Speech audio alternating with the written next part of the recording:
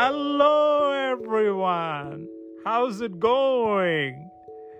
Welcome to Secular Sermons.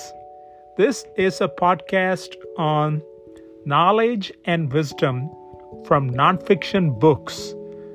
And today's podcast is going to focus on, do you follow your bliss? Bliss. When it thought of this, I thought of Joseph Campbell. He has a very beautiful quote saying, I want to share with you. Joseph Campbell, I'll tell you more about him soon. He said, follow your bliss. If you do follow your bliss, you put yourself on a kind of track that has been there all the while waiting for you. And the life you ought to be living is the one you are living. When you can see that, you begin to meet people who are in the field of your bliss, and they open the doors to you. I say, follow your bliss and don't be afraid, and doors will open where you didn't know they were going to be. If you follow your bliss, doors will open for you that wouldn't have opened for anyone else. It's a powerful thing to say. Well, guess what? Joseph Campbell is saying from his own experience as well. This man, when he was a graduate student, traveled abroad, came back, and he wanted to study Sanskrit, modern art, and medieval literature. And the professors, what do you think they're going to say? They said, just stay in your lane, man. You can't just study all these things together. And then big depression happened. Stock markets plunged. Yes. And big depression started. He didn't have a job. He didn't have money. He divided the day into 3 4 hours. So the first 8 o'clock, if he gets up, for 1 hour, he will be doing breakfast and morning ablutions. And then he will study for 3 hours. Then lunch for 1 hour. Then for 3 hours again. And then evening break for 1 hour. And then 3 hours. In that way, he had at least 9 hours of studying every day. And guess what? He did that for 5 straight years. And he was able to read on things which he enjoyed. He just followed the bliss. And guess what? He went on to become, after the Great Depression was over, he went on to become the authority on myths. A very unique way of bringing contribution to the world. Myths. And he was interviewed in radios and other things. Even if he is gone, his books are still selling. A Hero with 1,000 Faces. Have you heard of it? The Power of Myth. All this. So Joseph Campbell is not saying something that worked for him. People hesitate to follow. Remember in that quote he said, don't be afraid. I wanted to use another person, Howard Thurman. He said, don't ask what the world needs. Ask what makes you come alive and go do it. Because what the world needs is people who have come alive. It's a powerful quote. That's what the world needs, rather than what does the world need? I'll do whatever the world needs. No, follow, especially if you're young, follow what makes you happy, blissful. Well, I am not recommending, of course, any self-destructive behaviors like drugs or gambling addictions and other things that will also give instant bliss. But that doesn't lead to life fulfillment.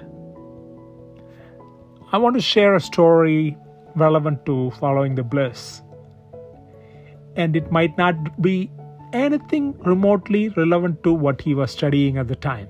I'm talking about a young man joining the military academy in the 19th century, and he wasn't the best in the classroom. he was in West Point. He should be studying military theory or mathematics, all these engineering things. He was reading novels. He's not studying to be an English major. He was interested in novels. That's what he did. And do you know who I'm talking about? The 18th president, Ulysses S. Grant. Yes, he graduated not in the top of his class, anywhere remotely close. But guess what? He went on to become one of the greatest generals America ever had. And the best general that led the Union Army to victory against the Southern Rebellion, the slave supporters, to make it clear. He used the talent, not in warfare. When he became president, after being a general, after his presidency, when he was identified with throat cancer and has very less time to live, he knows he doesn't have any, because all his investments he lost in economic downfall in America, in a company he invested. Now, he doesn't have much savings. He need to leave something for his wife, who is going to survive after his death. He sat down to write his story. And guess what? That memoir is the best written memoir by any president. Still, Ulysses S. Grant's memoir. It looks like written by a professional writer. All the reading, you got to read a lot in order to be a better writer. Grant's writing came, and right after he finished, within a short time, a week or two, he passed away. And the book was a big success. It brought a lot of money for his wife. You see, you don't know when you follow your bliss where it will be used in your life. Grant's life, it was used there. If he wasn't interested in reading novels, just was lying there and not doing anything, he just followed, even though he was in a military school. Even if you take my personal life, I wanted to share, even though I like to share other stories, some people have said like, oh, you should also share about your personal stories. I have followed my bliss. Even though I went to engineering school, I went into acting for 3 years. When you are becoming a professional engineer, you don't go to acting. I took a break from school and went into acting for 3 years in movies and sitcom. I did.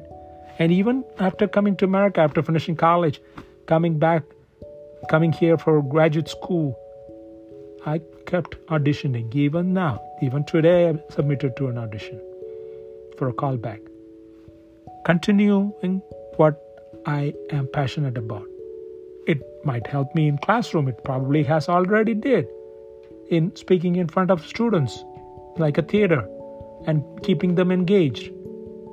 And that led me also to public speaking. I didn't have any fear. People go to Toastmasters International. It's an organization where to learn public speaking. But I just followed my bliss and went there and enjoyed speaking. And it improved my skills. And recently, I found a bliss in reading about men's fashion, especially suits. I mean, I used to wear suits for a while. Stepping into a classroom, I never step in without a tie or jacket. And I was an amateur. The knowledge out there in men's suits. I delved into it. Dozens of books I bought and read. It gave me the knowledge on like fabrics from Italian to British, the difference, where the wool is obtained, how it is obtained from the animals, and what tailoring entails, especially bespoke suits, what goes into it. And I also started to do a renewal of wardrobe, because once you have a knowledge, it's hard to not use it. You will use it. The point of the exercise, I could do a whole podcast in my learning experience with suits, but A significant percentage of my audience is women. And even among my men's audience, many will be interested, I think. But I am going to say, it's my bliss, and I am following it. Every bliss you follow and learn, it is going to help you somewhere. If not anything big for me, at least my wardrobe renewal and picking the best invested garments, which will be not hurtful to the environment and which will be long withstanding, rather than going by fashion, by enduring permanent style, things I invest in. So you must follow your bliss, according to Joseph Campbell and Howard Thurman, of what makes you come alive. Now, the question to think about is, after this podcast, are you following your bliss? It could be a tiny thing. It could be sewing. Simple. It could be ironing shirts. You could learn. There's YouTube. This world has opened anything you could learn.